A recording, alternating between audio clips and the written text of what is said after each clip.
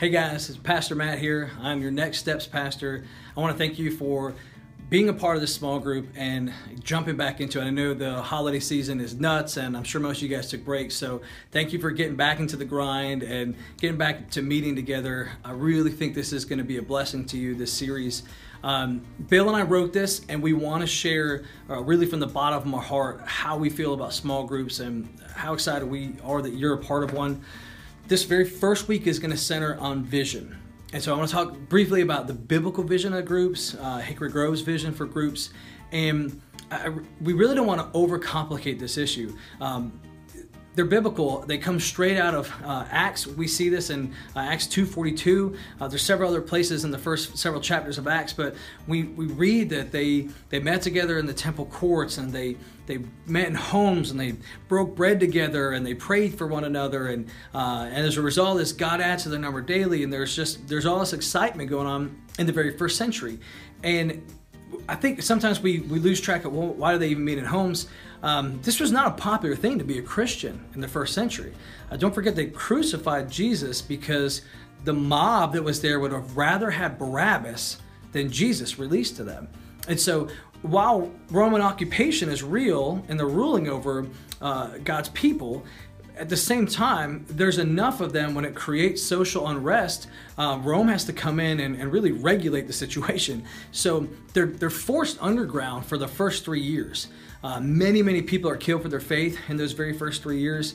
Christianity at one point gets restricted down to just a handful of people. There's some neat stories like where Emperor Nero at one point sets fire to Rome and blames it on the Christians because of the Lord's Supper.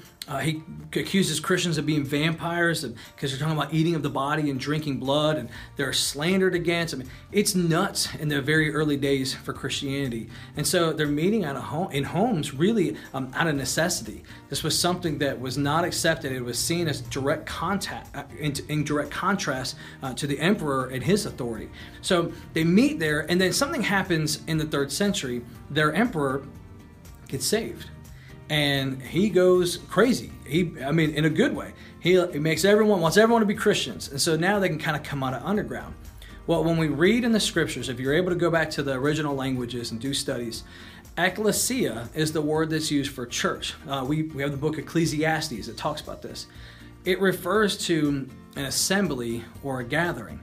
After the 3rd century, the German word influences the translation of church, and it's actually called Kirche. So after the 3rd century, for a lot more time, in our human brains, we think of a building when we think of church, because Kirche meant a physical place they were able to gather and worship together.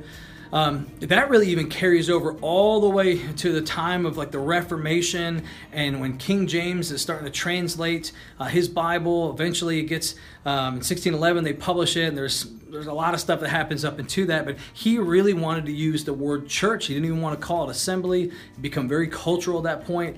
And so we have this sense so ingrained into us that it's a building.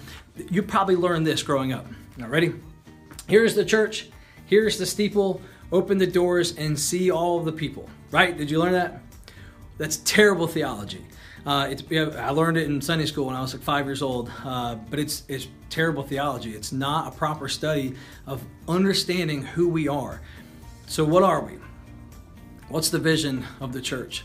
The two best places to read about that is in Matthew and in Acts. Let me read those both for you real quick. Matthew 28:19 says, "Go therefore, make disciples of all nations, baptizing them in the name of the Father and the Son and the Holy Spirit." Verse 20 says, "Teaching them to observe all that I've commanded you, and behold, I'm with you always to the ends of the age." So you see this mission being sent out, going, making disciples. Acts 1:8 almost paints a little bit more of a strategic picture. Says, "But you will receive power when the Holy Spirit comes upon you, and you will be my witnesses in Jerusalem and all of Judea, Samaria, and to the ends of the earth." And so it's almost systematic in that, hey, we're going to win Jerusalem, we're going to win Judea, Samaria, ends of the earth.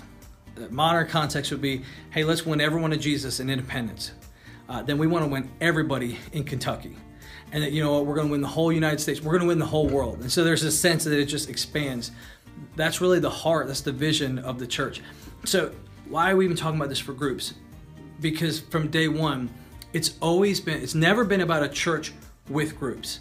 It's always been a church of groups. The church is a church of groups. That's the way it was instilled from day one. Bill's going to touch on this more next week, but even the disciples themselves were kind of your first small group. So there is a sense that the church is always supposed to be a church of groups. That's why we care about this so much. It's not going to be one or the other. It's going to be both and. The public assembly, what we do on Sunday morning, is the rallying cry. It's the moment where we can teach doctrine and we can encourage the body. Lord willing, we see people come to faith in Christ in our services. But beyond that, where we're able to really connect with one another is in these groups. And so our vision here at Hickory Grove is we want everybody connected in a group. I would love to have every one of our members at our church doing life with one another in a group.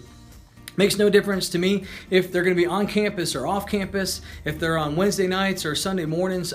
We don't care. We want you in a group doing life with other people. Last thing I'll share with you, and then we'll close so that you guys can get to your lesson. I hope you have some good discussion today. Remember this, Matthew 16:18, one of my favorite verses in the whole Bible. And I tell you, you are Peter, and on this rock I will build my church, and the gates of hell shall not prevail against it. The church is an offensive mechanism. We are an offensive unit.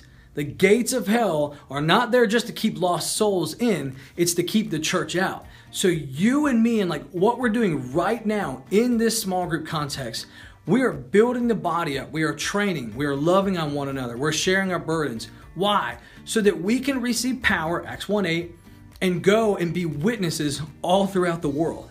So your life and my life is not, Christianity is not boiled down to Sunday morning or your small group.